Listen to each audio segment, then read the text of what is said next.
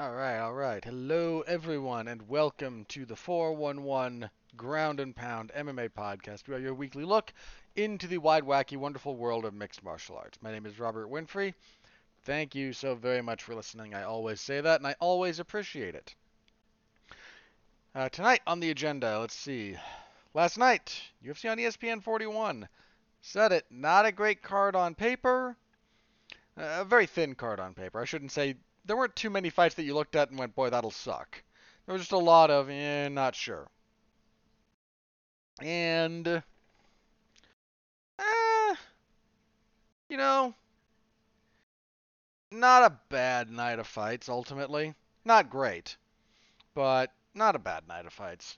The top three wound up delivering in some pretty big ways for very different reasons, though. So we'll get into that.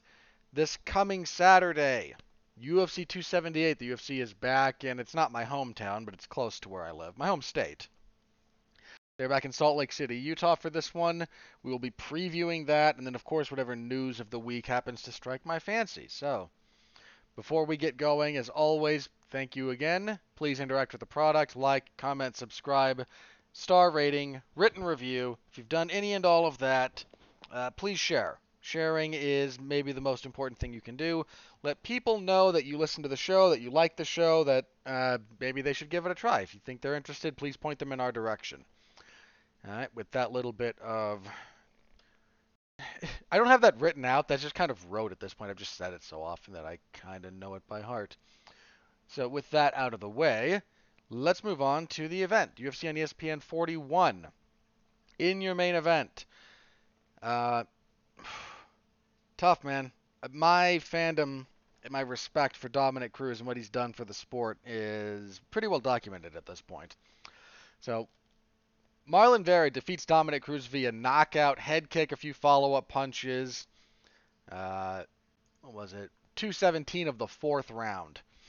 I was a little bit backwards in my prediction on this one, and I've been trying to figure out why. And I think it goes the following. I said if this were 3 rounds, I would have favored Vera. I think if it was 3 rounds, I should have favored Cruz rather than five. Because a 3-round fight, Cruz would have won. I'd have to double check what the official scorecards were at the time of the stoppage. But I feel fairly confident that Cruz won the first two. Maybe even the third. I didn't give him the third, but I think there's an argument to be made in there.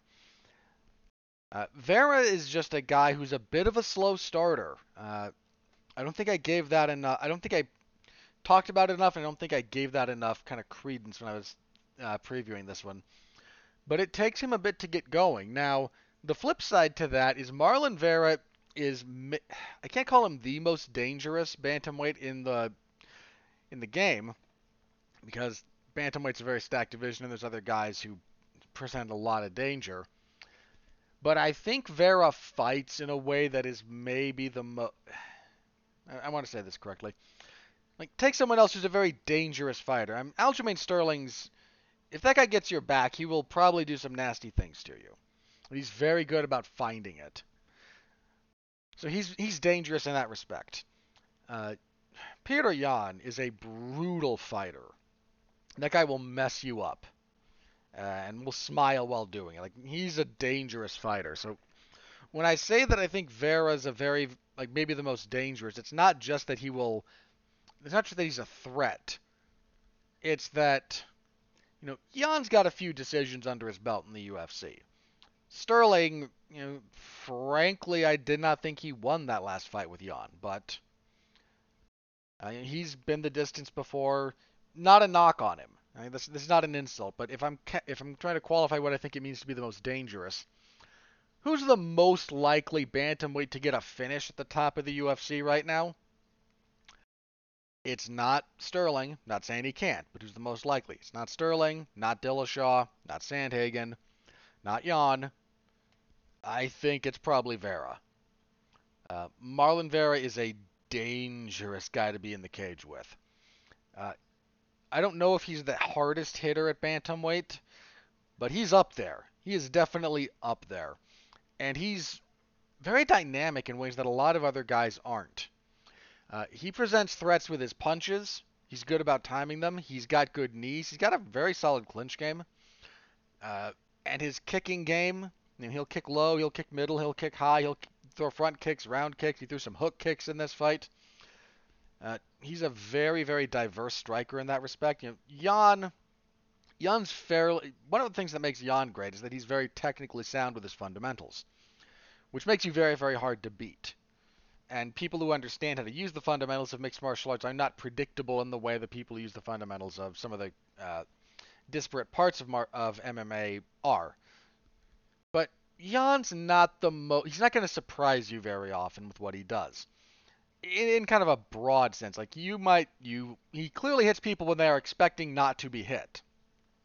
But if you're looking at it from kind of the observer perspective, or even the other fighter processing things perspective, okay, maybe you should have seen the step through coming. Maybe you should have seen the third punch at the end of that, like that kind of stuff. Aljamain Sterling is. I don't mean this in a negative way, but Sterling's a fairly. You kind of know what you get with Sterling. Now, does not mean he's easy to beat. In fact, he's the champion, for a reason. Whatever you scored that last fight with him and Jan, I think it's going 3-2 either way is a very reasonable score. But how many times is Aljamain Sterling really going to surprise you? Like, you might be lulled into a sense of timing and then realize, oh no, he's very fast at doing something. Vera will surprise you like, oh, I never in a million years expected a front kick there. I never expected, like, that's what he does. There's been some people comparing him a little bit to Yoel Romero in the wake of this fight. And his last one, too. If you look at his fight with Rob Font, which is a 5-round unanimous decision for him, and this one, too, he was outstruck by a wide margin in both of those fights. He just does so much damage that dropping behind numerically by a bit is not the end of the world for him. He can win rounds where he's been numerically outstruck because he just causes so much more trauma when he strikes. And that does also make him a little bit more likely to finish. Now, one of the big differences between him and Romero, he's not as sedate as Romero was. He's much more active than Romero. Some of this is a function of the weight class. But if there is some truth to the notion that there's a bit of similarity in that he doesn't mind waiting a bit, doesn't mind taking time to get his reads before he really commits. In this one, he got Cruz back towards the fence. Cruz tried to move to his own right, dipped a little bit. Vera was standing southpaw, had a right hand coming, a jab hook kind of thing, to encourage Cruz to move to Cruz's right instead of trying to go under the punch the other direction. And he just had a nice left head kick lined up for him. Caught him in the face, broke his nose, like visibly. Cruz dropped like a... First time I've ever... I said this about the fight between Cruz and Henry Cejudo. I didn't love the stoppage, but I can live with it. Not my favorite, but somewhat understandable. Cruz was out for this one. Like, he was legitimately unconscious for a second or two there. Vera hits hard, and he's pretty good about making his reads. Figuring out, trying to get a good read on Dominick Cruz is very, very difficult. He had a few different places where he was able to time Cruz. One of the things that he struggled with, and most people struggle with when they fight Dominick, it's not that you can't find him on occasion, it's trying to find him consistently that's the problem. And Vera had a little bit of that. He couldn't quite find Dominick Cruz consistently. Cruz came out hot in this fight, man. He was amped up. Came out with strong kicks, because Dominick Cruz does not have a lot of punching power, but kicks and flurries. I had Cruz winning. I thought he won the first 2 rounds. But Vera's patience and I talked about Dominick Cruz having a great chin last week when we previewed this fight. He still does. I mean, the kick that he ate was not just a brutal blow in and of itself, which it was the culmination of other bits of damage adding up along the way. Plenty of other people fighting Vera would have been done in, it was a really stiff jab in the first. There was a right hand, I think, in the third that kind of sat Cruz down for a second. There were a few other places where other top fighters would have not been able to recover, whereas Cruz did. But Vera's tough as nails too, man. That guy just unflappable. He got hit with some shots, and one of the knocks on Cruz, and this is not really his fault, but the guy just doesn't hit very hard. And it's been something that's kind of dogged his career because if he could hit just like 50% harder, he would have even in this fight might have gone very very differently, but he just never had a lot of power. And it's unfortunate, but it is just kind of reality. So nice finish from Vera. I saw this on Twitter actually. The head coach of I think it's Extreme Couture, Eric Nixick, mentioned that he said on Twitter a little bit before the stoppage, Cruz when he dips out to his right tends to bend his level and keeps his right hand low instead of bringing it up to protect, and a left head kick might be a good way to answer that. Exactly right. The guy's the head coach at a major MMA gym for a reason. So, uh, I don't know how much longer Dominick Cruz is going to be doing this. He's 37. I mean, and is he 37, almost 38, or is he recently 37? March. So more recently 37, but that's getting close to halfway between 37 and 38. Not exactly halfway, but he's getting closer to it. Um, this is a division that does not reward people who hang around the way other divisions do. His style was always somewhat predicated on a degree of athleticism that not in totality. This is not like Roy Jones, where as soon as the reflexes start to fade, everything falls apart. It's not quite that. But if he wants to fight at the top of the division, he's not. There's a there's just that margin for error that gets really, really, really small. And whereas before he could make up for it with athleticism and some of his physical tools, I just don't think he has that anymore. And it's unfortunate. It really sucks that this guy was robbed of like 2 years or so of his absolute prime, just with knee injuries and whatnot. It's a real shame. Because I think if he's active for that period of time, he strings together a long enough, more names and a long enough resume that he would be getting the respect that he deserves. This is a guy we should be talking about the same way we talk about Anderson Silva or George St. Pierre. And unfortunately, just circumstances, again, they robbed him of that, and it sucks. It really, really sucks. But I don't know how much longer he's going to be able to continue to do this. I don't know how much longer he's going to want to do this if the title is out of his reach. Now, how much he believes it's out of his reach or not, that I don't know for sure. He did not look bad here by any stretch of the imagination, but I do think we're looking at the last handful of fights for him in all probability. It's just the game's caught up to him, and he brought the game along in a lot of very real ways. I've said this before about Cruz, and I'm going to reiterate it here. I'm not trying to eulogize the guy's career prematurely, but not only did he expose a lot of people to what it means to actually have good footwork and good angle management and whatnot in MMA, he's a guy who significantly overachieved. If you look at his physical tools relative to what a lot of other people have in MMA, he by all rights should not have been a champion. He's not a dominant wrestler. He got good takedowns, but he's not a dominant wrestler. He doesn't have crushing ground and pound. He's not a submission threat by most standards, but he knows some jiu-jitsu. He's not got a tremendous amount of power in his punches. He's not some dominant clinch force. There's by all, especially when he was starting out, when he kind of got to the top of the WEC all those years ago, uh, he didn't have. It was dominated by guys like you had the Team Alpha Male guys, obviously. You had guys like Brian Bowles and Mike Brown, just strong wrestlers with hammers for fists, or the very very dynamic buzzsaws. And Cruz was never kind of one of those guys. But through a combination of the athletic gifts that he did possess and his understanding of the fight game, he created a style that fit what he wanted to do, and he consequently overachieved in ways that are frankly astounding.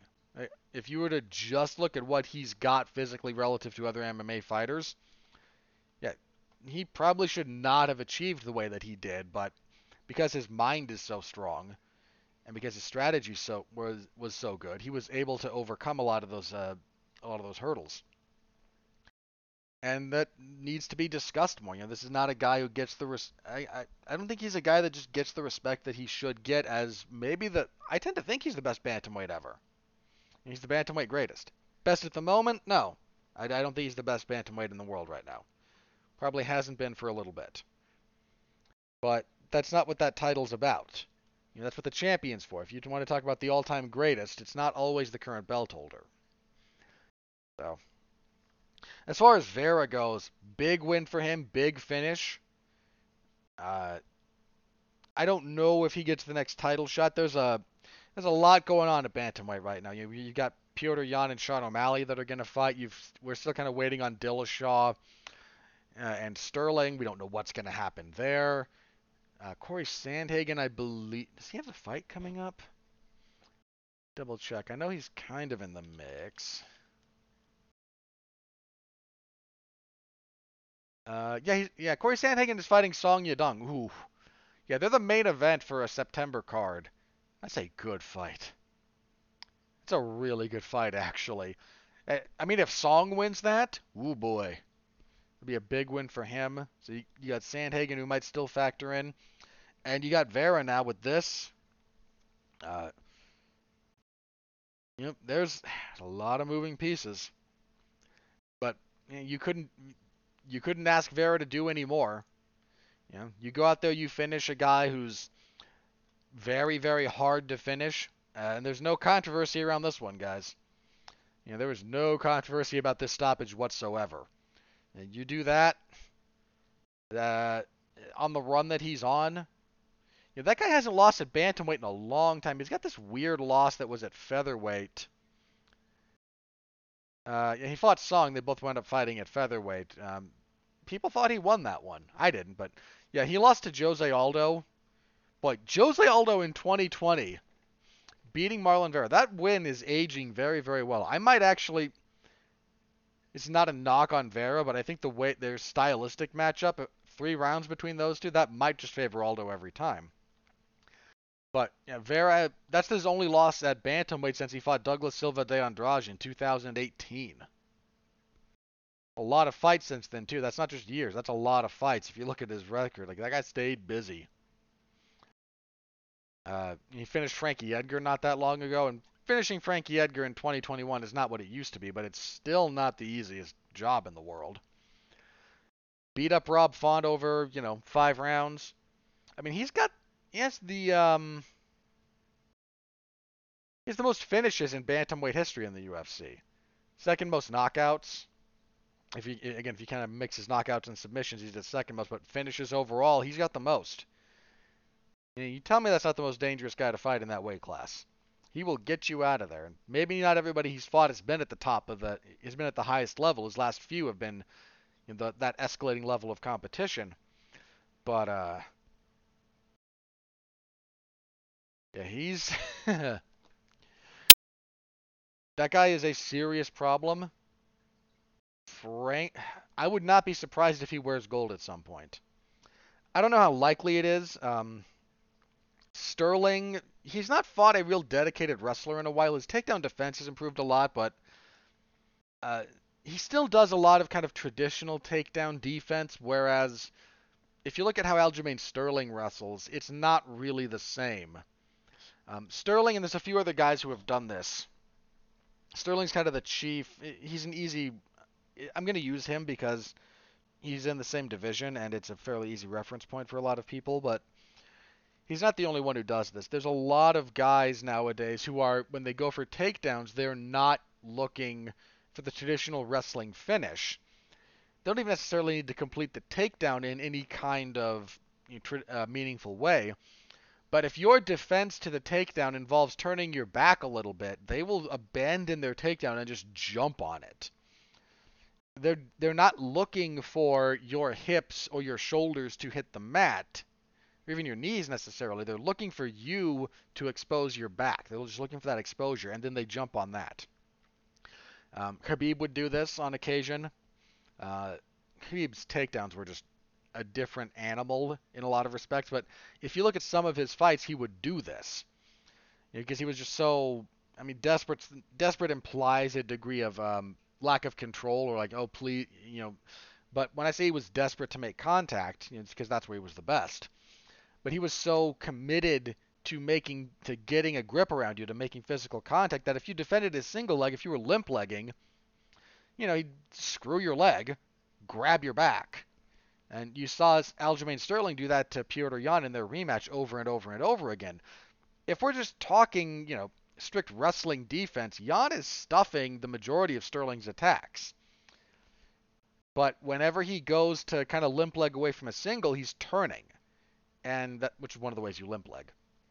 And every time he exposes his back, Sterling was just, nope, screw this, screw everything about trying to finish the traditional takedown. That's what I want. And just jumped on Jan's back, and Jan could not. He struggled mightily to get him off. I don't know how Vera would do against that. If you're just trying to double leg the guy or even single leg him, he's pretty good about staying upright. Cruz is great about timing his takedowns and about finishing them. Getting control, not quite as much, but he got Vera down in the first, and he struggled. I don't think he got him all that close on subsequent attempts later on in the fight. So Vera's good. Vera's very good that way. So I don't know how he deal with a wrestler like Sterling. I don't know how he deal with a very slick technician like Petr Yan. But you can't tell me that at this point he hasn't earned the right to fight those guys.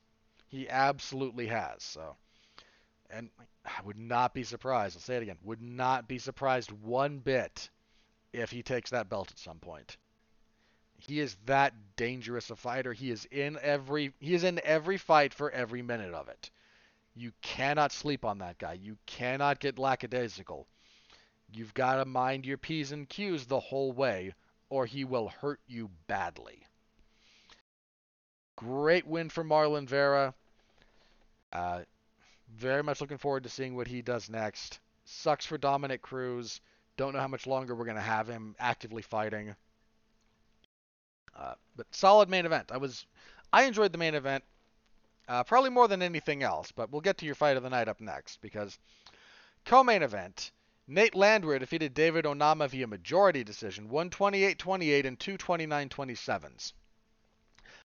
My scorecard was actually 28-27. I gave Onama a 10-8 first.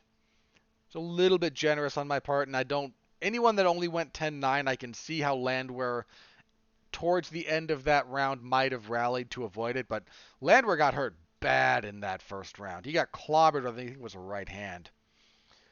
He was all over the place, on skates, struggling. Onama went to finish him, couldn't quite put him away. And towards the end of that round, Landwehr started coming back. So if you thought Landwehr regained that point, I understand. Second round is clearly a unanimous 10-8 for Landwehr. I mean, just put a pace on Onama, and Onama was gassed. Took him down repeatedly. Landed just stuff in the clinch, just knees, elbows, dirty boxing style, hockey uppercuts, just busy. Offense. Onama nearly ref could have stopped this one a couple of different points in the second round, and I don't think there would have been an outcry, but Onama does enough to survive. Between rounds 2 and 3, Onama's coach, which is James Krause, was asking him, like, do you want to fight? You didn't say that, but you just got your butt kicked. You want to go back out there. And Onama never gave an affirmative yes. But he never said no. And whatever Krause was kind of looking at or reading off of him as they're talking was enough for him to feel okay about sending his man back out. And third round, Onama comes back out, got a little bit more pep in his step. Lands a couple of bombs on Landwehr, but Landwehr just kind of eats them, keeps going. Volume hurts Onama, starts wearing him down, takes him down a few different times. Some bad fight management from Landwehr down the stretch. It didn't cost him, but it could have. Towards the end of the third, he gets a takedown and gets side control. And spends about 15 seconds there before he voluntarily stands up, plays to the crowd, wants Onama to get back on his feet. We were down to about a minute or so left in the round, I think. Might have been sub 1 minute, but it was somewhere between a minute and like 50 and like 45 seconds. So enough time to do something with the position and to really solidify a round that had been a little bit back and forth. Onama had success in that third round, and Landwehr is like, no, let me give up a very solid, dominant position. Uh, Bear in mind, when I say I don't think he needed to just lay there and ride out the round, put air quotes around that. You don't have to just hold the guy down and just wait for that last bit of time to run out. You can do damage from there, but he chose not to. Ultimately, it doesn't cost him. I just mentioned it could have. That one judge who was 28-28. Yeah, there's an argument for Onama in the third. I don't know that it's the most compelling argument in the world, but there is a case to be made. That boneheaded decision could have cost Nate Landwehr big time. Big time. So Landwehr gave his usual kind of crazy-filled post-fight speech. Fine enough. Like the guy, after the fight, he said, I'll throw down with Billy Q and then downgrade Hurricane Shane to a tropical to just a thunderstorm. Nice line. I mean, I'm down for watching Nate Landwehr fight. Dude's a maniac. Him versus either Billy Quarantillo or Shane Burgos. Yeah, sign me up. Those are just fan-friendly fights all night long. Either of those matchups, that'd be solid. I give credit to Onama for gutting through that second round and still coming out in the third. He's one of those guys who I can't say that he came to the UFC too early in the traditional sense. He came in and he was, I think, 9-0. And that might have been a little bit early, but he's got some wins in the UFC. I think he's 2-2 now. So he can clearly win at this level, but he might learn from this and come back even stronger. Yeah, that's very possible. But there's a little bit of a lack of refinement to his overall game that I wonder how well his career is being serviced by having to make some of these refinements and adjustments in the UFC rather than on a smaller stage. Now, then again, you look at how good he was on the more regional scene. Might have been getting to the point where they were struggling to find him fights, and if that's the case, then well, you step up. That's all you can do. So, just wanted to note that. But Onama still has a fair amount of ability. He's a lanky guy. He's got power.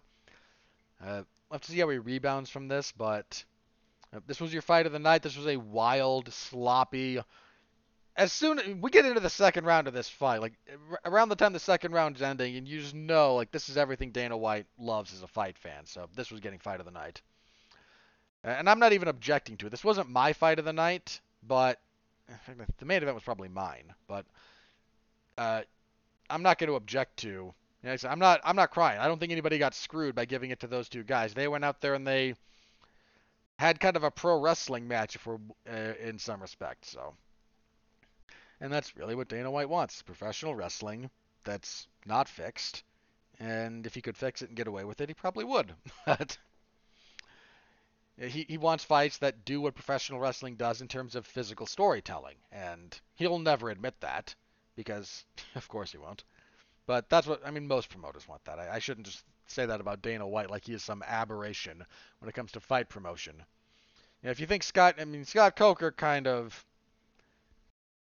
If you look at Scott Coker cards, there's a big chunk of them where it's like, okay, who's the favorable matchmaking going to? So let's not, and that's not knocking Scott Coker. I don't have anything against the guy. I am just pointing out that this is a thing that promoters do. So, if you didn't see that one, look it up. It's a wild, sloppy, good time. What might have been your fight of the night, if not for Landwehr and Onama, Yasmin Jauregui. I'm going with Jauregui. I think that's how Brendan Fitzgerald was pronouncing it. But look, when you've got even the great Grabaka Hitman, Kaposa on Twitter going, okay, not only are all three of the UFC commentators, this was Fitzgerald, Daniel Cormier, and Michael Bisping. I'll yell about Cormier in a minute, because boy was he bad last night. well, on this event. He was just not good. Not only are all three of them each pronouncing it differently, but uh, nobody watches more combat sports in general than Caposa, and when he's like, okay, I've heard different commentators from her regional career, which took place in Mexico. Like, if because she's Mexican. If you've got different people, and look, Mexico's a large place, and there's different regional accents and whatnot that go into all kinds of stuff like this. But kind of the long and the short of it there is, if you've got different people from who speak that language natively who are struggling to pronounce your name, like I'm going with Jauregui, and that's what I'm doing until I hear John Anik pronounce it on a broadcast because I know Anik's preparation for this. For those of you who don't know, John Anik, if he's not sure how to pronounce someone's last name, he will go to them and say, please pronounce your name for me into this tape recorder. Recorder, like it doesn't have to be tape, but into this, give me a recording of you saying your name. And then he listens to that and repeats it until he feels comfortable saying it the way they say it. And I don't know if Fitzgerald does the same thing, and that's not me knocking Brendan Fitzgerald. He very well might. I just know for a fact that that's what John Anik does. So, point being there, I'm going with Jauregui. She and Yasmin Lucindo, they had a little bit of a barn burner here.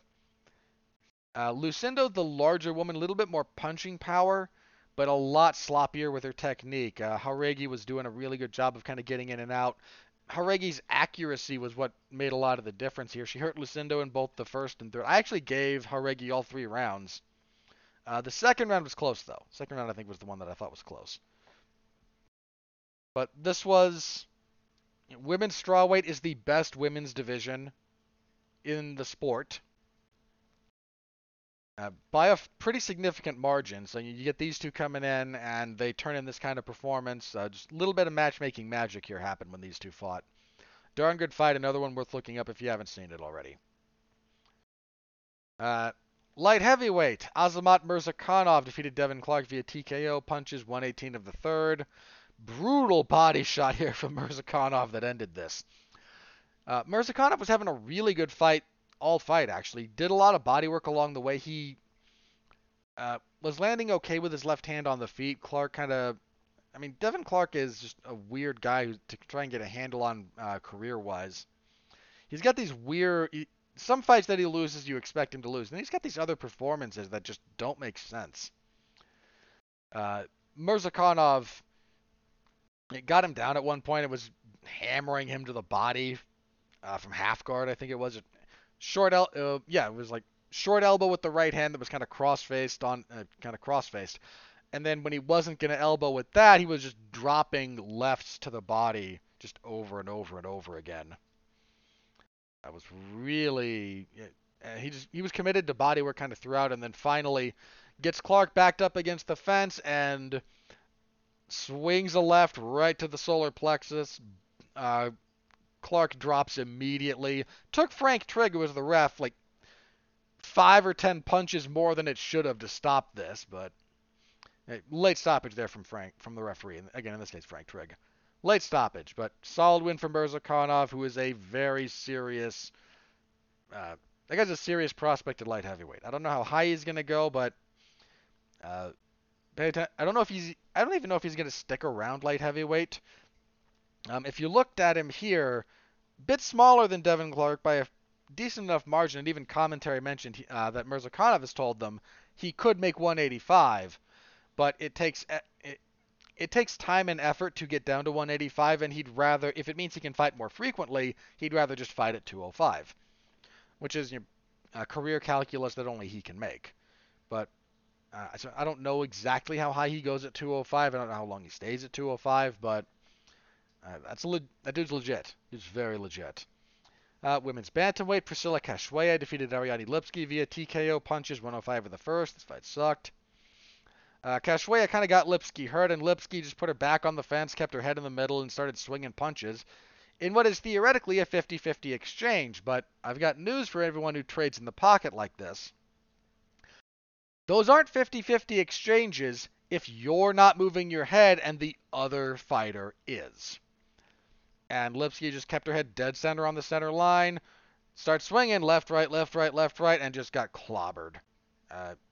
If your head's on the center line like that and not moving, you don't need to look at it to hit the target. It's kind of why you're supposed to move your head.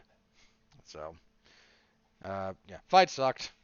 I don't have anything positive to say about either. Here's the only thing I'm going to say about this. I don't know why the odds makers had Lipsky as a favorite. I mean, I might have picked her here, but if I'm a betting guy and I see Priscilla Cachoeira versus Ariane Lipsky and I get plus money on Cachoeira, that's an easy bet. That's an easy bet. This fight took place at bantamweight. Both are normally flyweights. They were supposed to fight last week. It got bumped to this one, so they agreed to fight at the next weight class up. And kicking off the main card, Gerald Meerschaert defeated Bruno Silva with a guillotine choke, 139 of the third. He landed a pretty decent left hand, kind of clobbered Silva with a left that dropped him. Went to finish. Silva kind of tried to sit up in a guard, grab around the waist. Meerschaert wasn't having any of that. Pummeled through, grabbed the guillotine, got the finish. Silva did not look good here. He really did not look good. I wonder how much that loss to Alex Pereira may have taken out of him. Just a thought. Gerald Meerschaert's a good kind of journeyman gatekeeper, middle of the road. Might occasionally crack the top 15, but he's almost certainly never going to crack the top 10 kind of guy to have on the roster. Good win for Meerschaert. Not a terrible fight, but nothing that really sticks out to you. On the prelims, Angela Hill defeated Lupita Godinez via unanimous decision, 29-28 across the board.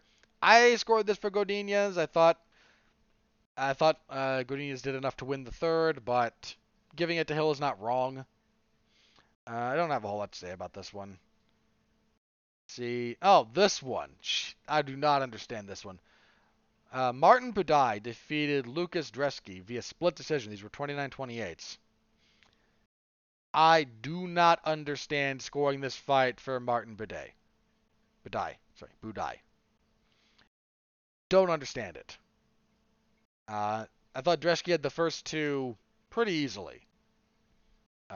This was clucky. This was cluckified. No two ways about it. I do not understand the scoring here. Not at all. Don't understand it one iota. Other than that, low-level heavyweight fight. Women's flyweight, Nina Nunes defeated Cynthia Calvillo via split decision. It was a 29-28 each way and then a 30-27 for Nunes. This fight was not good. It's not a good fight. It suffered a little bit also because every fight before it was kind of either featured a quick finish or was, a fairly decent action fight. And then you get these two doing the typical women's MMA thing of endless circling and shadowboxing. Nunes retired after this, said she wants to have another kid and focus on coaching and being a mom. God bless her. To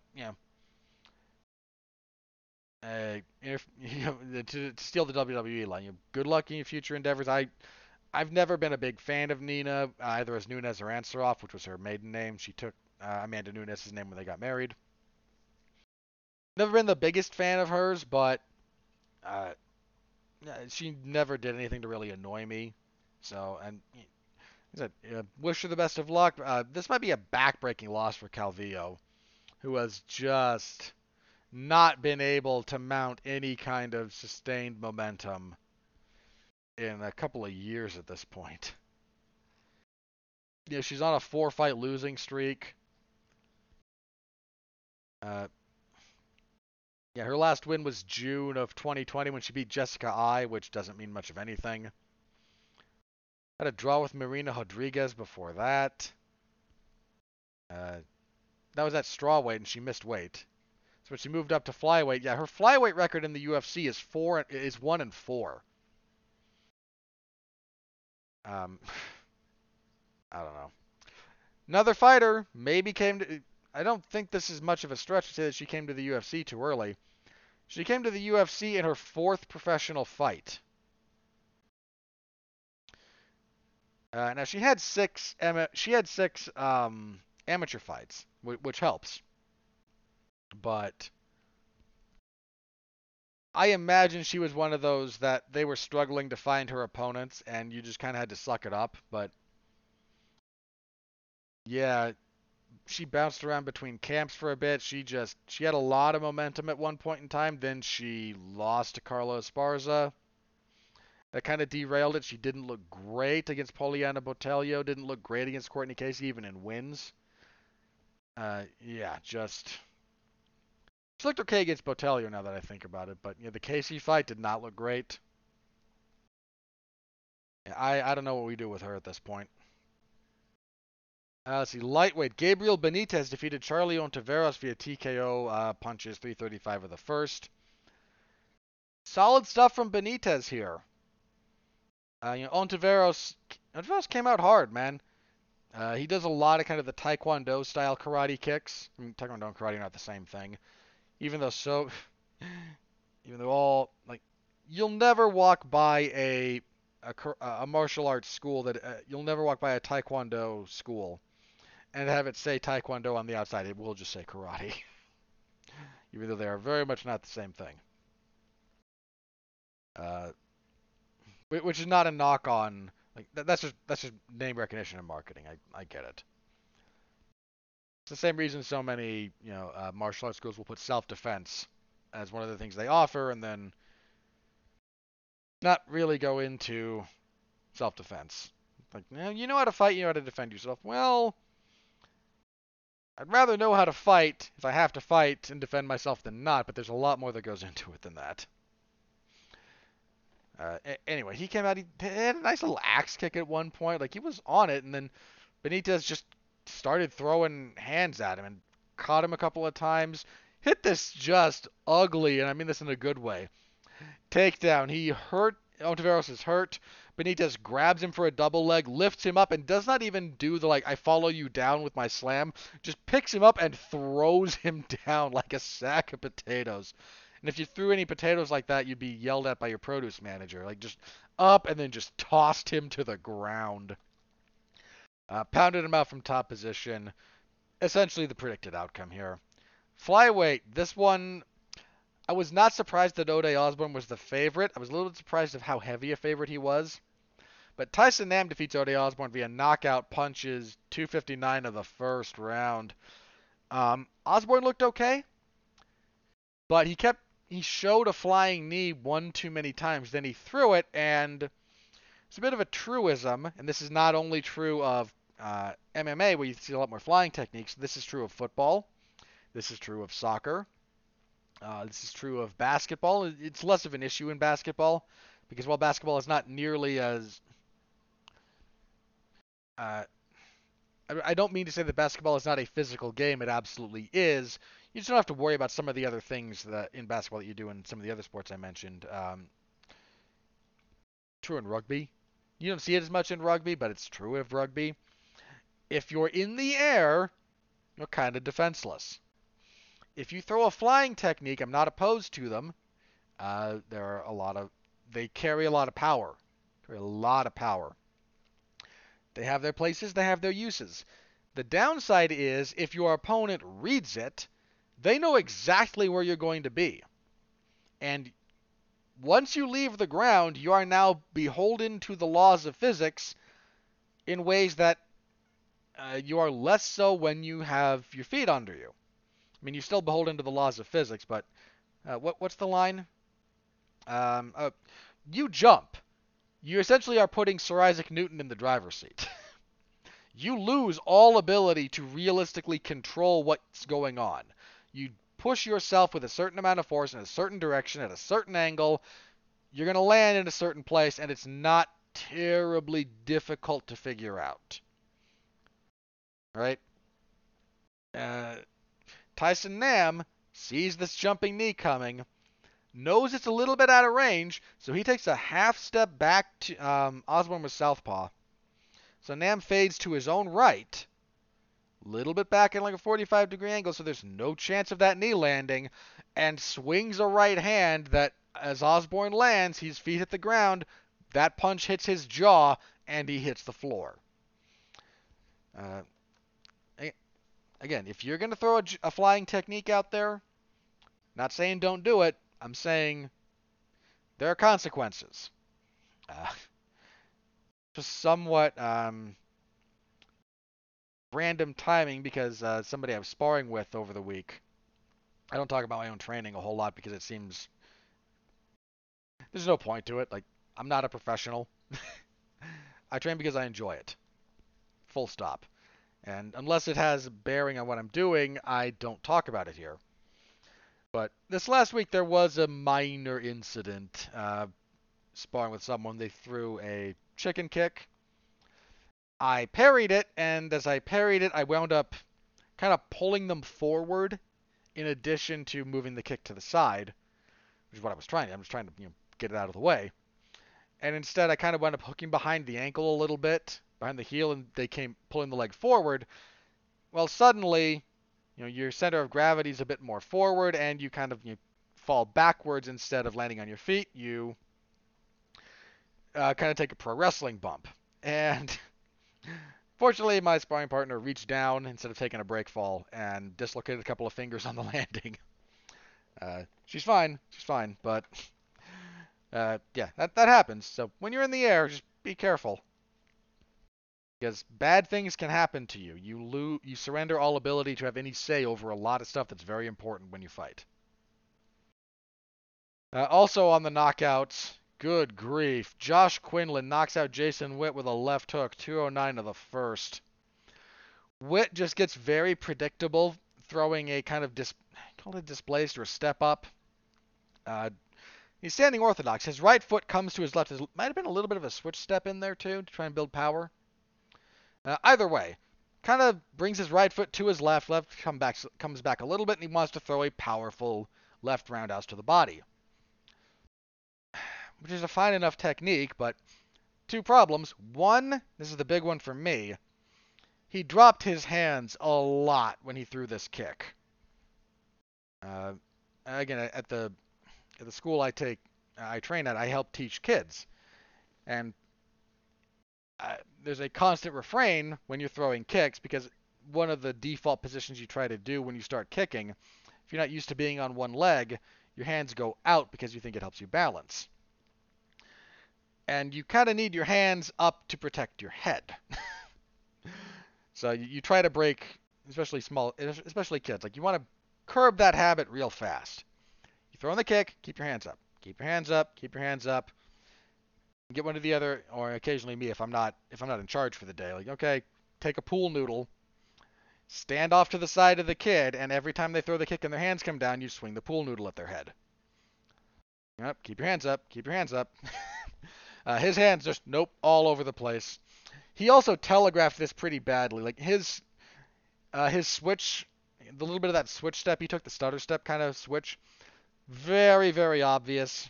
Quinlan had a read on that from a mile away. Just stepped in a little bit and left hook to the jaw, cleaned his clock, had him dead to rights for a follow-up punch and pulled up. Like, so credit to Quinlan on that one. That was a brutal knockout. So solid KO from Quinlan. Nice debut. Kicking everything off, Damon Blackshear and Yusuf Zalal fought to a majority draw. There was one 29-28 for Blackshear and then two 28-28s.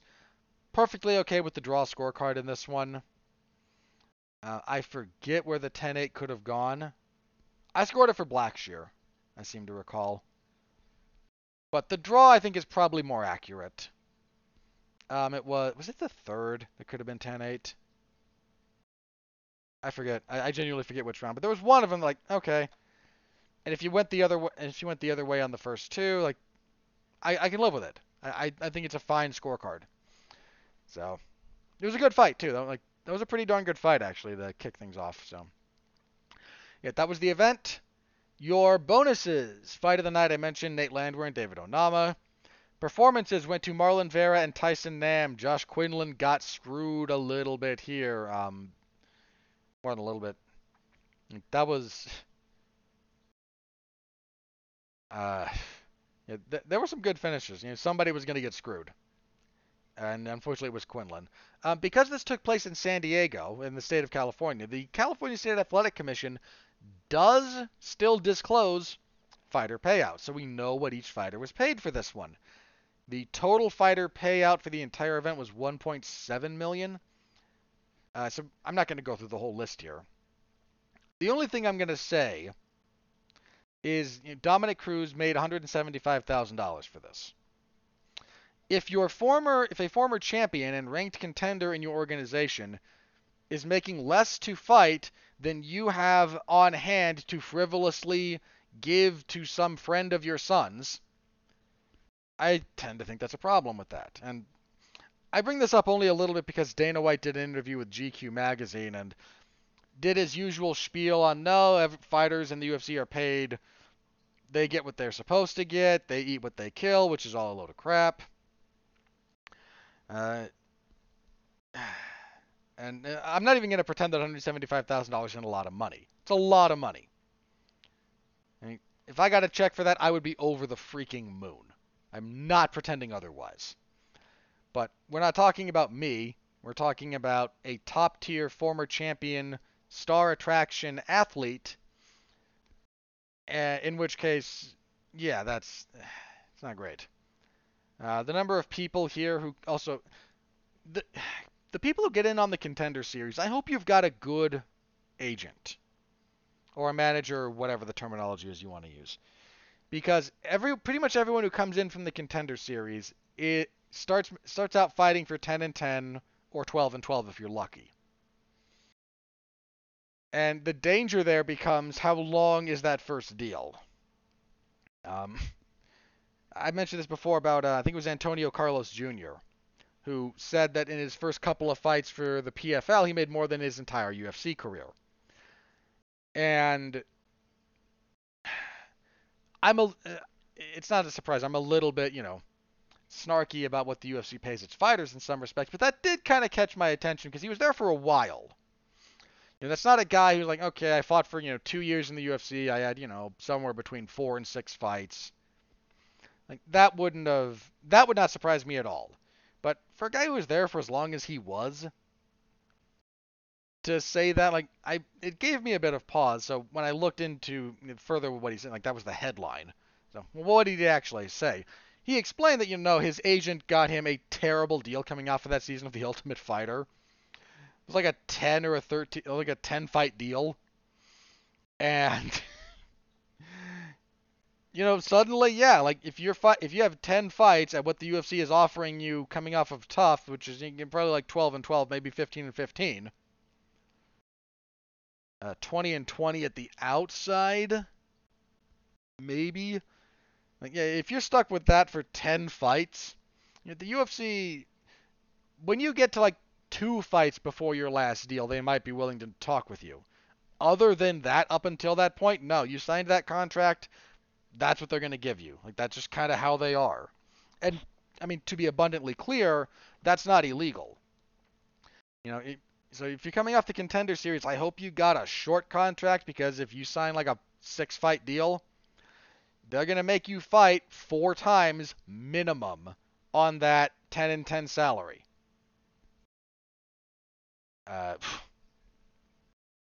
So just bringing it up again. There's more than a few boxers who individually will make more than the UFC paid this entire fight card for one fight. When I say, I'm not just talking about Canelo, right? Sure, guys like Canelo, Tyson Fury, the real top of the food chain guys, yeah, they make a lot more in boxing than anyone even sniffs in the UFC over their entire career. But there's some other guys who are not maybe that top that make more than 1.7 per fight. So, yeah. UFC is still paying less than 20% annual revenue on fighter compensation. Whatever they include fighter compensation in. All right. All I'm going to say about that one, was a good event. Again, there were some duds along the way, but for the most part, you got some good finishes out of this card. And I'll take that when I don't have anything else to look forward to about the card. And the last 3 fights in particular really delivered. So, if you want my full report, it's in the MMA Zone of 411mania.com. That includes my round-by-round scoring and clips of the finishes if they're put up by official outlets. So, give that a read if you are so inclined. All right. Let us move on because this Saturday, the UFC, as I mentioned, back in Salt Lake City. They're at the Vivint Arena, which was formerly the Delta Center. And we have UFC 278 main event. For the record, the top 3 fights on this card are pretty darn good. Lower, not so much. But those top 3 main event. Welterweight champion, current pound for pound number 1 officially. Not my pound for pound number 1, but he's number 2.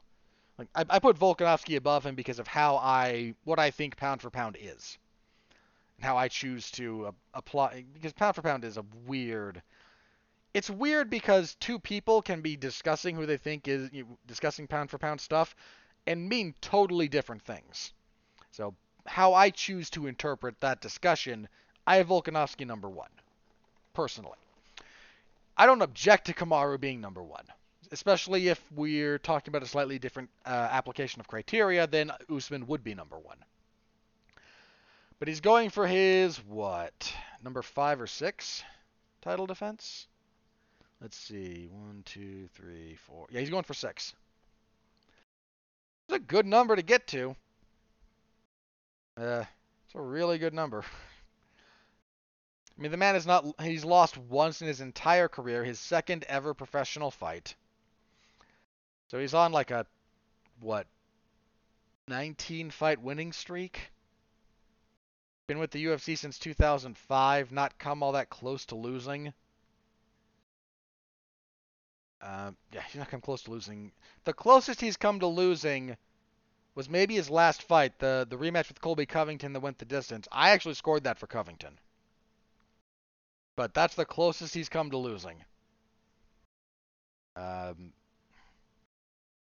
first fight with Covington, if that had gone all the way to the judges, I think he wins that on the scorecard, but it's split. I mean, it's split because we know what the scores were going into the 5th. So one of the judges, kind of by definition, would have had it for Covington because he had Covington 3 rounds to 1 going into the 5th. But yeah, he's not been all that close to losing. So, when I say I'm favoring him to beat Leon Edwards, who is his opponent, these 2 fought, how long ago? These 2 fought back in 2016, 15? 15. They fought on the same card where Rafael dos Anjos defended his title at lightweight against Donald Cerrone. Like a lifetime ago, man. I remember that card. And he comprehensively out-wrestled Leon Edwards. Edwards was nowhere near ready for that level of grappling. By his own admission, was not ready for that. Edwards has gotten a lot better since then, as has Usman. There's been a bit of pushback online about Leon Edwards, actually. There's some people who've found clips and highlights of some of his stuff going, look at this, how can you think this guy's a boring fighter? Couple of things about that. And I'm going to talk about Edwards here for some very specific reasons, so kind of bear with me. Edwards has... The reputation that Edwards has as a boring fighter is a little bit overstated. A little bit. It's a lot of a byproduct of a different period in his career. And this is true of a lot of MMA fighters, by the way.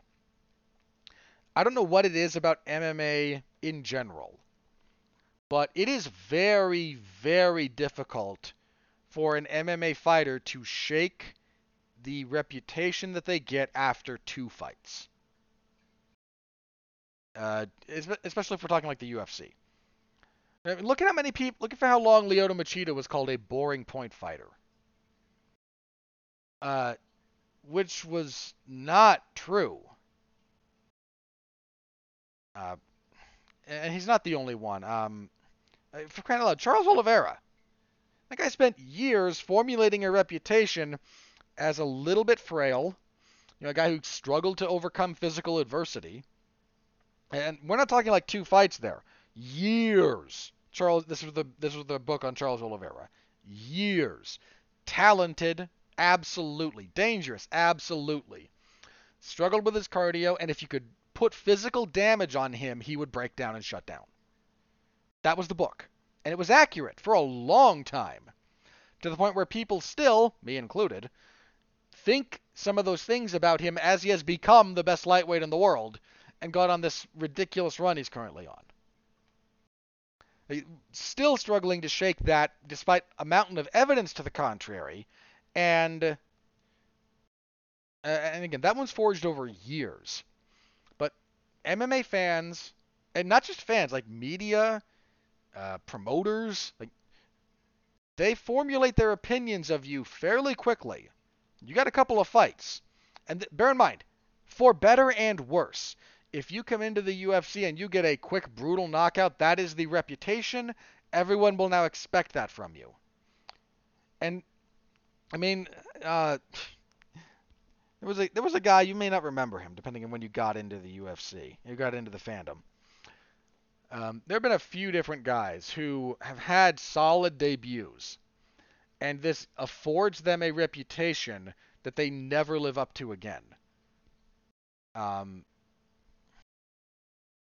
Guys like Che Mills or Terry Edom, who have a good fight or two, and because it's the first time you see them, you formulate very quickly this very solid opinion of them.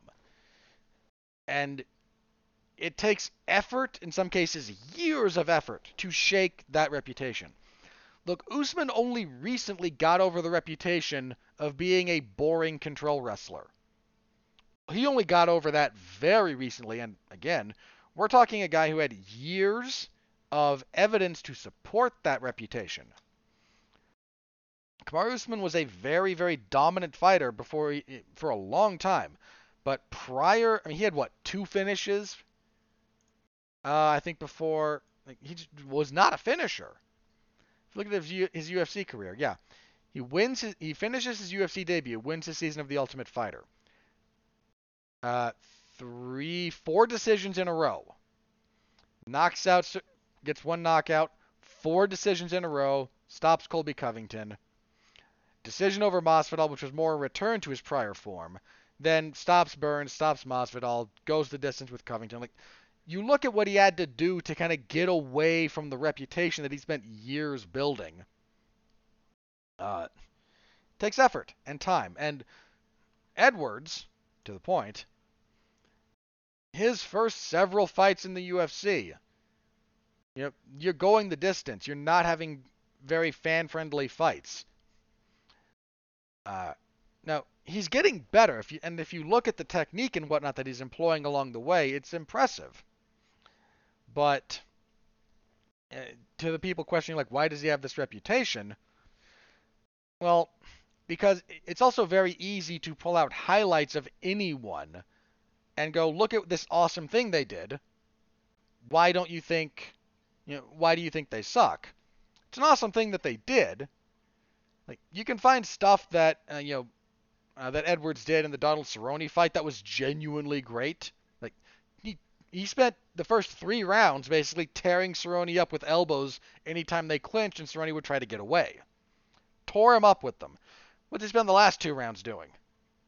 Or that's a great moment. He did some gnarly stuff to Nate Diaz when they fought at different points.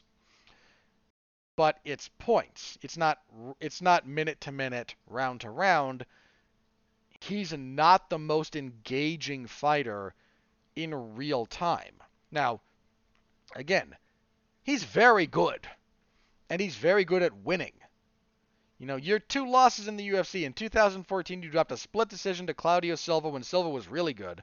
And then you lost to Kamaru Usman, who went on to become the champion. And that's it. Everybody. His UFC losses, those 2. That's it.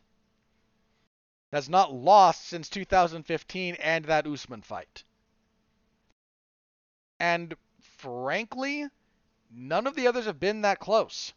Like, he's had moments maybe where there's a bit of peril, and the Gunnar Nelson fight was split. I'd have to rewatch that fight to try and figure out where I came down on that one. It's not that when he fought Rafael dos Anjos had moments of success, but it was a pretty clear. What's the decision on that? Was it 4-1? Two 4-1s, one 5-0. Like, that was not controversial. Even the scoring of the Diaz fight, like that's not controversial. He won 4 of those 5 rounds by a wide margin. Congratulations, he wins the fight. Like, you only need to win 1 more round than your opponent to win the fight. He won 4 of 5 easily.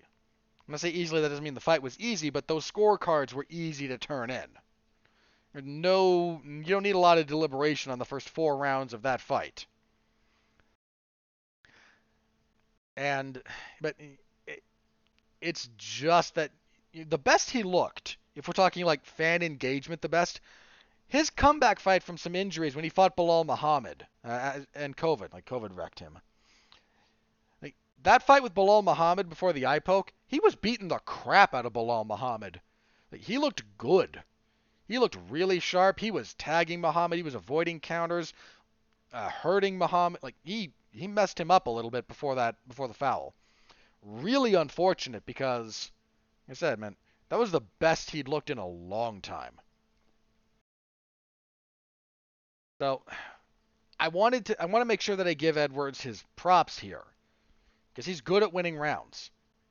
He's good about some control from half positions. He's pretty good about finding spots to land damage.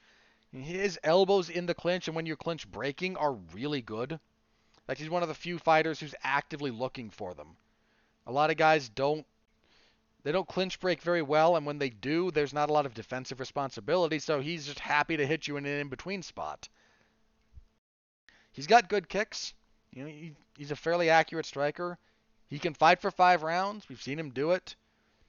Leon Edwards is a very, very good fighter. And I want to make sure that I say that because there's a lot of people who are going to pick Kamaru Usman. I'm picking Kamaru Usman.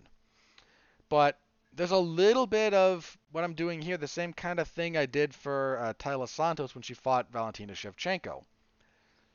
There's a bit of an assumption that Usman is going to just win again because Usman is great. And Usman is great. And Usman's ability to switch stance could be a problem. He's developed a very nice jab. He's got power. If he wants to just out-wrestle Leon Edwards again, he can. He's the better wrestler. There will not be the same disparity in that skill set that there was in their first fight. But I'm not going to pretend that at the moment, I don't believe Kamaru Usman is not the superior wrestler. Both men can fight 5 rounds. Both men have good cardio for the duration. Essentially, the vast majority of what you know is telling you to pick Kamaru Usman, and when that's the case, again, there's a lot of assumptions that get made, and there's a little bit of overlooking the other guy. Leon Edwards is the deserving number 1 contender. And that's saying something at welterweight, which is a very good division. In fact, I don't think welterweight has ever really been bad, if we're talking about divisional health. Other divisions have kind of fluctuated up and down and up and down. Welterweight has never, I don't think welterweight has ever been worse than the 3rd best division in the UFC. It's probably number 3 now behind either it might be number 4 actually, hang on. Okay, it's never been worse than 4th, because there was a time when the UFC only had 4 divisions. But at the moment, I don't know where you would rank it in featherweight, because I'm assuming bantamweight and lightweight are number 1 in some capacity. The other one is number 2. Then you got featherweight, and featherweight's a really good division. And then welterweight would be behind that. But you could maybe argue welterweight and featherweight, actually, if we're talking divisional strength. You could maybe make the argument there. But the point being, like, it's never been a bad division. There has never been a point even when there was a period of time, this is back in, ye olden days, when I don't think it was controversial, Pride had better heavyweights and light heavyweights than the UFC. Their divisions were better than the UFC's. And again, the UFC, either apologists or revisionists won't tell you that. but that's the truth. I know I was there. The Pride heavyweight division, light years better. I mean, I think even Dana White would admit that one. Light years better than the UFC's. Light heavyweight. This is the one they don't want to admit because, well, we've got Tito and Chuck and Randy. You didn't have anything in the UFC like the strength that you had in Pride with Vanderlei, Little Nog, Shogun, Ricardo Arona, Alistair Overeem when he fought at 205. Who's the other guy? There's another name in there that needs to be mentioned, and I can't for the life of me remember. Rampage. Kevin Randleman actually would fight a light heavyweight. But Rampage definitely deserves to be in that conversation. Like, there was no competition if we're talking roster depth. At that point in time, yeah, so even then, even when there's a legitimate disparity in divisional strength between two promotions, the UFC had the better welterweight division. This would have been lightweight in Pride. Because Pride didn't have light heavyweight. They had heavyweight, middleweight, welterweight, and lightweight. So when you look back at some of those other things, you have to kind of adjust the weight classes in your head. The UFC's 170-pound division was better. It just was. And it's never been a bad division. Leon Edwards being the number one contender says a lot about him. And there's a lot of people who are going to overlook him here. And I'm picking Usman. Being very clear about this. Picking Usman. I think he's the better fighter. I think he's one of the best fighters in the world right now. Where exactly you place him on that list, again, that will vary. But he is great. We are witnessing a genuinely historic title run. I don't know if he'll ever surpass George St. Pierre in some respects. But Usman has never lost in the UFC. Does he have the longest UFC winning streak yet? He's up there. Look at that.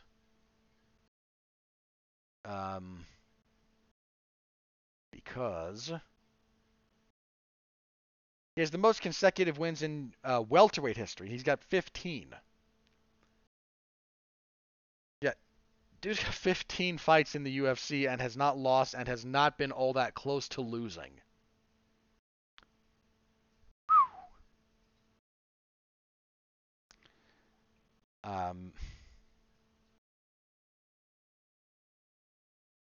Yeah. So I'm picking him. All I want to say is, a lot of people are going to sleep on Leon Edwards because they have an outdated understanding of his skill set, or they view him as boring. And there's the assumption of Kamaru's continued greatness. Plenty of reasons to pick Usman here. But Leon Edwards is not here by accident. And Usman might go out there and win. He might finish him. He might win a wide decision. Wouldn't shock me. Do not be shocked if Edwards wins. That's all I'm saying. He is an exceptional fighter in his own right. He's on a long unbeaten streak. He is good about winning rounds. He is very good about finding success in control positions. And he is not coming into this fight to lose. Picking Usman? I'm going to pick Usman. I'm going to pick Usman until he loses. So, I mean, at welterweight. I don't care who they put against him at this point. I'm going to pick Usman. But don't be surprised if Leon Edwards pulls this off. He's very, very, very good. I won't be shocked if he wins a decision, even. I won't be shocked if he submits Usman. The only way he could win that would genuinely surprise me is if he comprehensively out-wrestles Usman for 5 rounds. That's it. Literally anything else will not surprise me at all. But that's your top fight at welterweight. Picking Usman, darn good fight.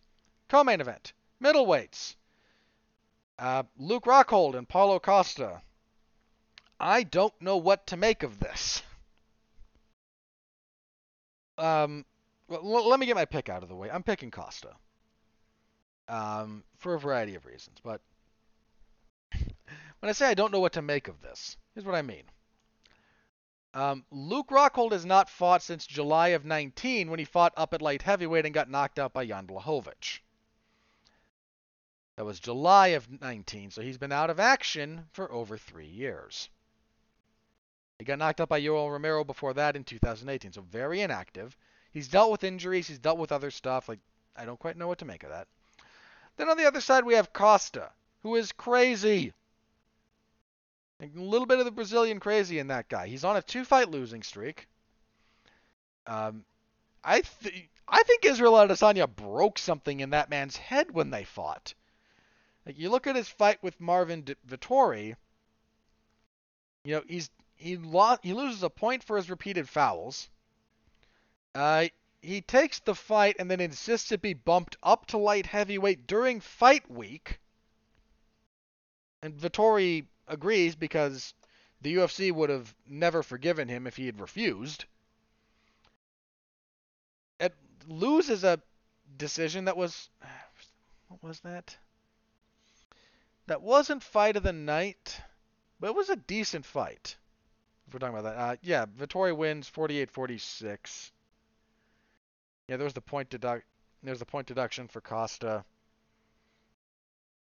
So 3 rounds to 2. And that was October of last year. So he's out for almost a year from the loss to Adesanya to the fight with Vettori. Now he's been out for, again, not a full year, but 10 months. Let's call it 10 months, just for the sake of rounding. 10 months. And he's been weird. Like, these two they were supposed to fight at UFC 277 in July. I don't know why it got bumped. But would it be all that surprising if it was something to do with Costa? Look, I'm picking Costa because I just think he's in a slightly better career position. He's been a bit more active than Rockhold. He's got a physical style that Rockhold has struggled to deal with. Like, Rockhold doesn't do well with people that hit him consistently. Rockhold's very good, and I'm not going to be surprised if he wins. But just most of what I look at when I'm trying to pick a fight, I'm going to pick lead me to pick Costa here. But that's a weird one. That's just a weird fight. And hopefully it stays at middleweight, but we'll see what Costa gets into. Your next fight, great fight here. Great fight here. Jose Aldo against Merab Dvalishvili. Ooh, I can see this fight going either way. I really can. Dvalishvili's motor, like, watch that man fight. Pick any of his fights. I don't care which one. Look at the effort he is expending and how consistently he does it for the entire fight. I don't know what that guy... I don't know how. I genuinely do not know how he exerts himself at that level, at that pace, for that long. His motor, his engine, his cardio, it is insane. Like, genuinely might be the craziest cardio I've ever seen in MMA. It's absolutely nuts. Aldo has had cardio issues in the past. This could be a problem here. But we're only 3 rounds. And Dvalishvili's game plan is largely to be tough, and he's very tough, and then outwork you and out-wrestle you. I'm not saying that can't work against Aldo.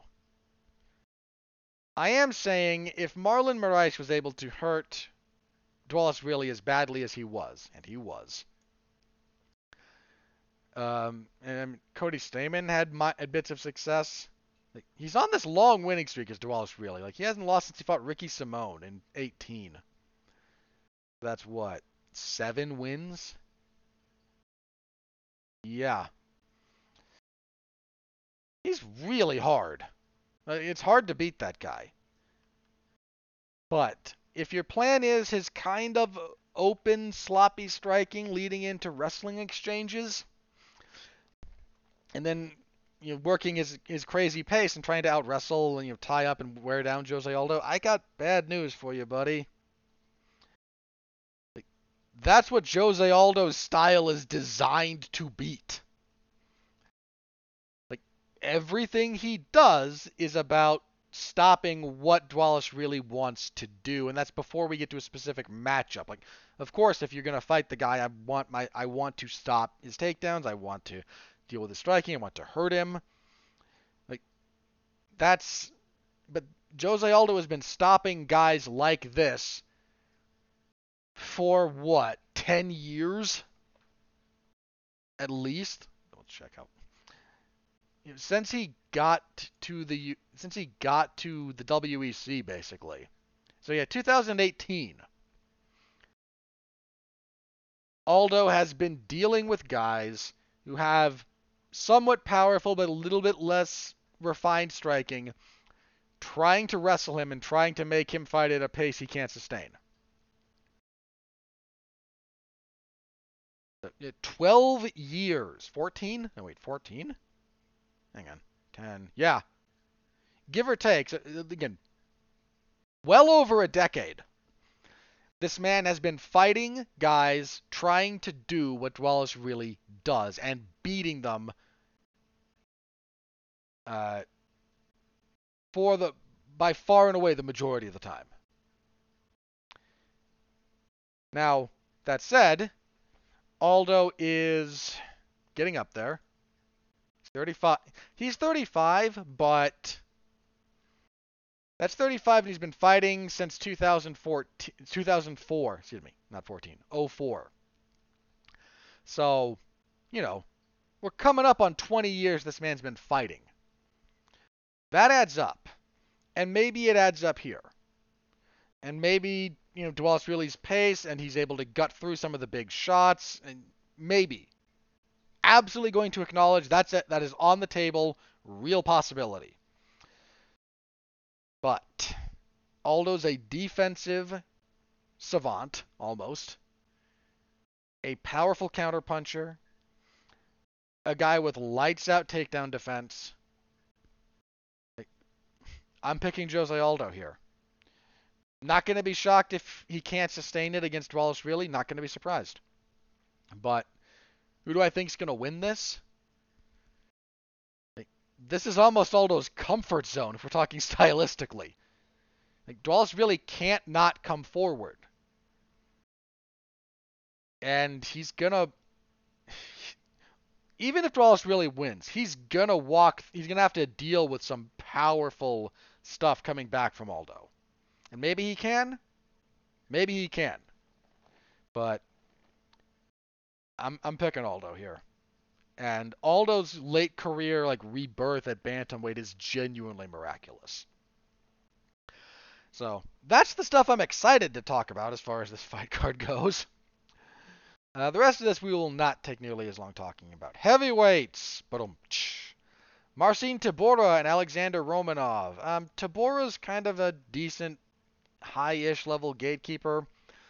Coming off of a loss to Alexander Volkov in his last fight. Romanov unbeaten. 4-0 in the UFC? He had that forearm choke win. 5-0, excuse me. Romanov, he seems to be the ascendant party here, whereas Tybura is just kind of the same place he's always been. Light heavyweights, Tyson Pedro and Harry Hunsucker. Pretty easy pick of Pedro here. He came back earlier this year from a long layoff where he was dealing with all kinds of injury complications.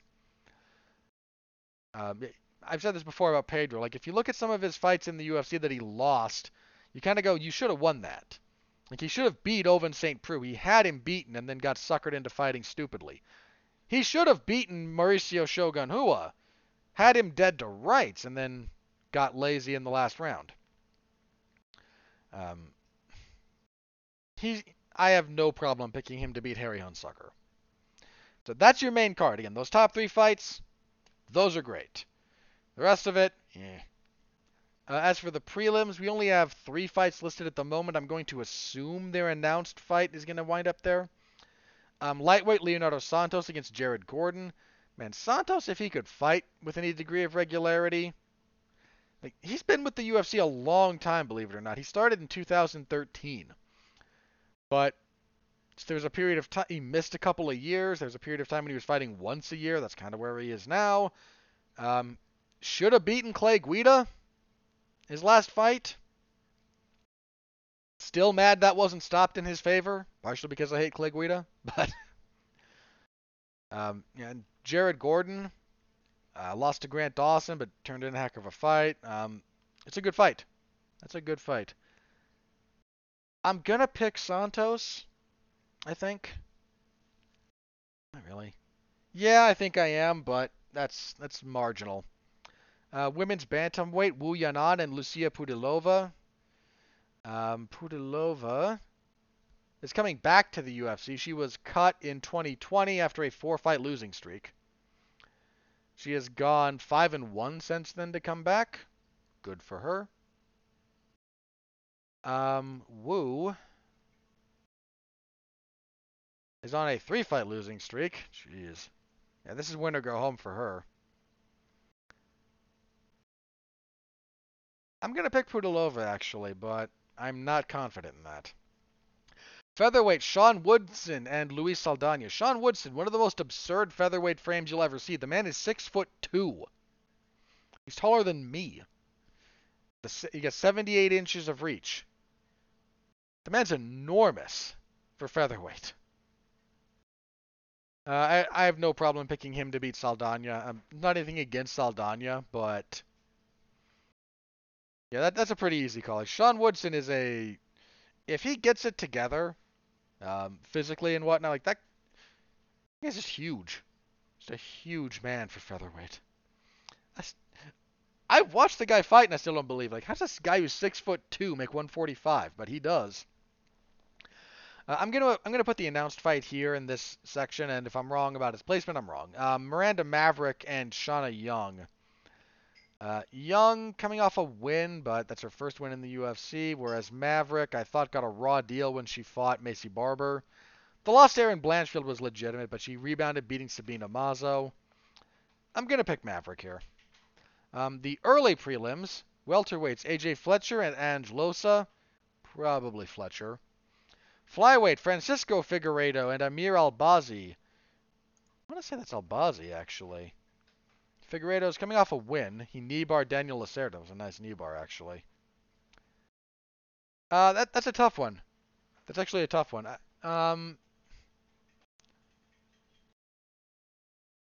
think it is. I'm going to pick Figueiredo, but I'm not. I might regret that. Like, I've got a feeling about Albazi in that one. Might be very wrong, but... bantamweights, Arichi Long and Jay Perrin. How's Mr. Arichi Long been doing? Finally got his first win in the UFC. Back at bantamweight, his first 2 fights were at flyweight. Bantamweight seems a bit healthier for him. Perrin has fought in the UFC before. Take a quick look at his record. Because he's fought, I know he's fought in the UFC. I just am not entirely sure. He's 10-5. Lost to Mario Bautista back in February. Okay. That's a tough one. I think I'm going to lean towards Arichi Long, actually. And I'm prepared to be very, very incorrect about that one. And kicking everything off at flyweight, Daniel Lacerda and Victor Altamirano. Probably... Daniel... Yeah, he's listed weird. Altamirano has lost his debut in the UFC to Carlos Hernandez. Pretty decent fight, as I recall, though. Lacerda, listed here as Daniel Da Silva. 0-2 in the UFC. Lost to Jeff Molina and the aforementioned Francisco Figueiredo. I think I'll lean towards Altamirano, but that's a lean, and not one I'm terribly... Not confident.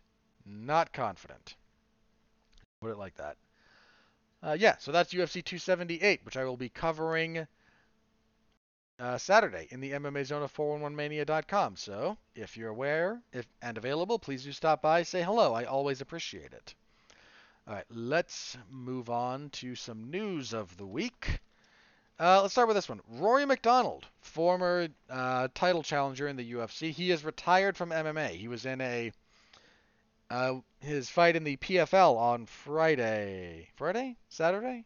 Can't remember. That might have been Saturday, actually. Either way, he was fighting. Let me double check this gentleman's name. Delano Taylor. Might be mispronouncing his first name. This was. I don't think this was This might have been the finals. For that one. But anyway, Taylor knocked out Rory MacDonald in the first round. First round? I have to double check that because that's not listed there. I forgot that part in my notes. My notes on PFL are a little bit slipshod, so I apologize for that.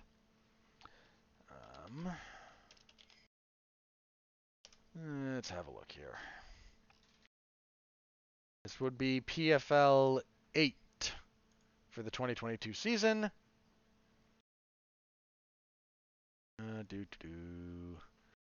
Start of the playoffs.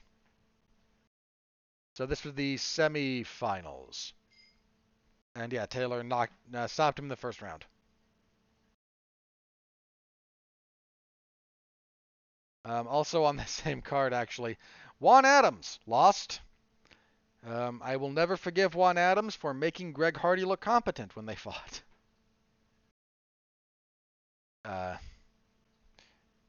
Yeah, but neither here nor there in some respects. Yeah,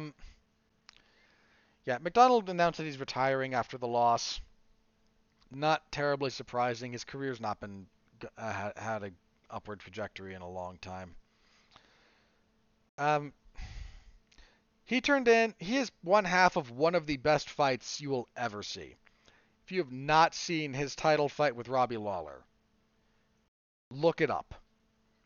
Genuinely, 1,000,000%, one of the greatest fights you'll ever see. Oh, forgot to mention this. Let me go back very briefly. UFC on ESPN 41. I said I was going to talk about it. Apologize. Getting to it later. Yeah, Daniel Cormier on commentary for this event was awful. Just awful. Cormier's style of commentary has never been what I like out of a commentary team, out of a commentator.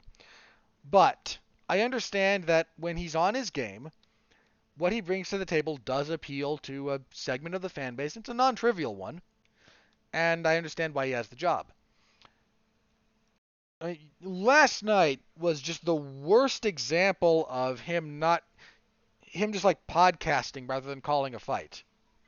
And those are very different things. It was just awful. Wouldn't talk about the fight half the time. Just endless banter. Just podcasting. Like, just podcasting. I don't know if there was a different producer for this who wasn't able to get in his ear. I don't know if Brendan Fitzgerald just couldn't quite exercise the same degree of control that he might in other circumstances. I don't know if it was something about the dynamic between Cormier and Bisping for this night. I don't know, but boy, was it just grating. Just bad. Bad night at the office for Cormier on that one. Very bad. Back to MacDonald. I got stuck thinking about that in that moment because the fight between MacDonald and Lawler is called by Mike Goldberg and Joe Rogan. And Mike Goldberg was not a good commentator. Just not good at his job. Just not good at his job. And that got me thinking about Daniel Cormier again. But the point being there, Lawler and MacDonald's one of the few times when elements of Goldberg's presentation seem to fit the moment. There's very few of those. Very few of those, but this was one of them. That is one of the best fights ever. Some people have it as the best fight ever. I don't argue with them. If that's your best fight in MMA history, that's a very worthy choice. But that was it for him. He and Robbie Lawler both left giant chunks of themselves in that cage that night. Lawler still turned in another fight of another all-time great in his next fight when he fought Condit. I thought Condit should have won that fight. But is it any wonder that Robbie Lawler fell off a cliff after those two fights? Like, your back-to-back fights are that absolute blood and guts, bloody war with Rory MacDonald, and then a brutal movie, like Rocky-style fight with Carlos Condit that you barely scrape by on the skin of your teeth. Like, yeah, you're never the same after those types of fights. Ever. That's just reality. MacDonald was never the same after that fight. And it's unfortunate, but yeah, that's what it is. So thank you to Rory MacDonald for some truly, truly awesome fights. Thank you. And best of luck in whatever comes next for you, man. Also, in the martial arts world, some sad news. We had sad news last week with the murder of Leandro Lo. This week, Judo Gene LeBell passed away. He was 89, I believe. Something like that. 88, 89. Yeah, he passed away during the week. God, what do you say about Gene LeBell? Never met the man. But if you look at what people who ever interacted with him said about him, that'll tell you everything you need to know. Boss Rutan has a great Facebook post about him. They met briefly. His bit, if you haven't seen it, I don't know if it's still up or not. It might not be. But if you can find the video of his appearance on the Joe Rogan Experience, it's hilarious. Because he gets one of the other guys is there with him, and Rogan is kind of talking with him about different positions and whatnot. And he said, "Okay, come here." Gets this this kid, put air quotes around kid. Okay, come here. Let me demonstrate. And this guy knows, like, no, you're gonna hurt me because that's what. Dude, if you've never had the opportunity to, if you don't train at all, you won't appreciate this. But if you've never trained with some of the old timers like that, it's a unique experience. I mean that in a very good way. And like, okay, yes, here I can't hurt you here. Let me demonstrate just a little bit why this hurts. And because I just kind of feel like messing with you a little bit, just a little bit extra. And yeah, that really, again, it's unique. It's a unique experience. I've not had the opportunity all that often, but the couple of times I have, uh, I've taken a lot away from it. He was instrumental in kind of bringing judo into the American judo system. Very influential professional wrestler, kind of a trainer as well. Like he worked pro wrestling. Was part in arguably one of the first MMA fights, a mixed rules fight. If you're not familiar with that, feel free to look it up. Uh, Great stuntman. Did a lot of work with with choreography and stunt people. Uh, and did a lot of training with the Olympic, the American International Judo Program. Uh, Life well lived for that guy. I need to get a copy of his book if I can find it actually, because I saw a copy of it and I meant to grab it and I wound up looking for it online. And if you look for it on some of the more traditional sites, it's ludicrously expensive. I need to see if I can find a different copy of it, but he's got several books actually. The one I'm thinking of is like the Encyclopedia of like pro wrestling finishing holds. Which is a great. Need to find that one. But yeah, we lost the martial arts world lost Gene LeBell this last week, and his contributions to the martial arts community in general, and be that specifically MMA or judo or whatnot, just all of it. Great personality, unless you're Steven Seagal apparently, who's I'm not going to pick a fight with Steven Seagal. I'm not going to do it on this particular platform, but suffice to say, the vast majority of people he ever interacted with had positive interactions with him. So, to whatever awaits him on the other side of the veil, I wish him good luck, and to his family and friends, I mourn with you. Not that I knew him the way you did, but it's one of the... I don't talk about my religious beliefs a lot here for obvious reasons. It's not relevant.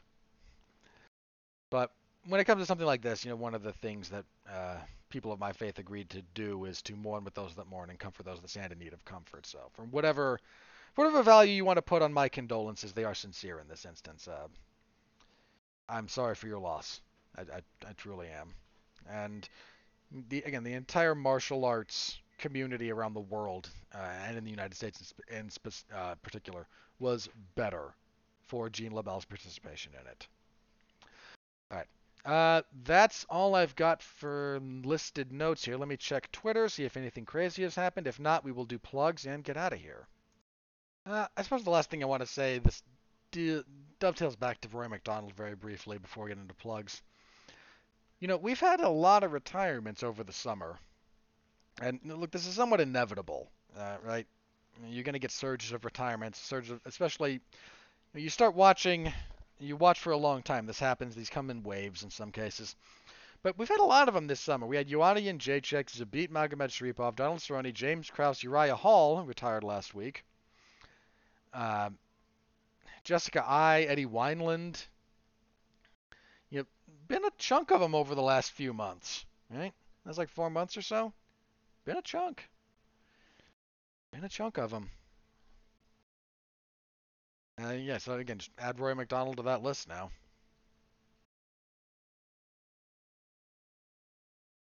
Let's see. Yeah, I don't necessarily think anything else is. I don't see anything else that's broken necessarily. So, let's get on to plugs. Let's see. Last week there was a review of Bullet Train. It's myself, Mark Radulich, and Alexis Hayner. We reviewed that on Damn You Hollywood. This week, the usual spate of professional wrestling coverage. I covered Monday Night Raw last week, actually. I got last minute thing. Got called in to do that. So if you're interested, my review of Raw is up there in the Wrestling Zone of 4-1 Mania. This week, again, AEW's Dark Elevation on Monday. It's my usual gig. If MLW releases something, I will cover it on Thursday. WWE SmackDown on Friday, and the UFC event on Saturday. If you're interested in my other podcasts, this week, Damn You Hollywood will look at... Oh, what is it? It's one of the streaming movies. I can't remember if it's Prey or Gray Man. Prey. Gray Man is next week. So we, myself, Mark Radulich, and who else is on that one with us? Might just be the two of us, actually. Huh. All right. If it's the two of us, it's just the two of us. I think there's another person joining us, but I can't find that listed here. We will be talking Prey, the latest entry into the Predator franchise that is currently streaming on Hulu. The Good, the Bad, the Ugly, and all otherwise. So tune in for that on Tuesday if you're so interested. You can find that by typing Damn You Hollywood into your podcast platform of choice if you want to watch it live. We stream on Twitch at W2M Network, I believe is the handle, or W2M Net. I'll double check that. There was some dispute over that. Some behind-the-scenes stuff that I will not get into here. So I'll double-check the specific Twitch account. But if you want to do that, watch us do that live, we do it live, or the YouTube channel for that as well. Anyway, you can find that. We talk movies. It's a good time. All right, that's it for me. We will be back here next week to review UFC 278, and we will preview. We will not preview. Wow, I get a week off. Holy crap. I am shocked. Yeah, August 20th. There is not one August 27th. The next event after that is the UFC in France. That will be September 3rd. I don't know what I will do with a free Saturday. Wow. I got a week to think about that one. Hey. All right. Back here next week. Review UFC 278. And talk news, again, as we usually do. So until then, thank you all as always. I deeply appreciate it. Stay safe out there and continue to be well, be safe, and behave.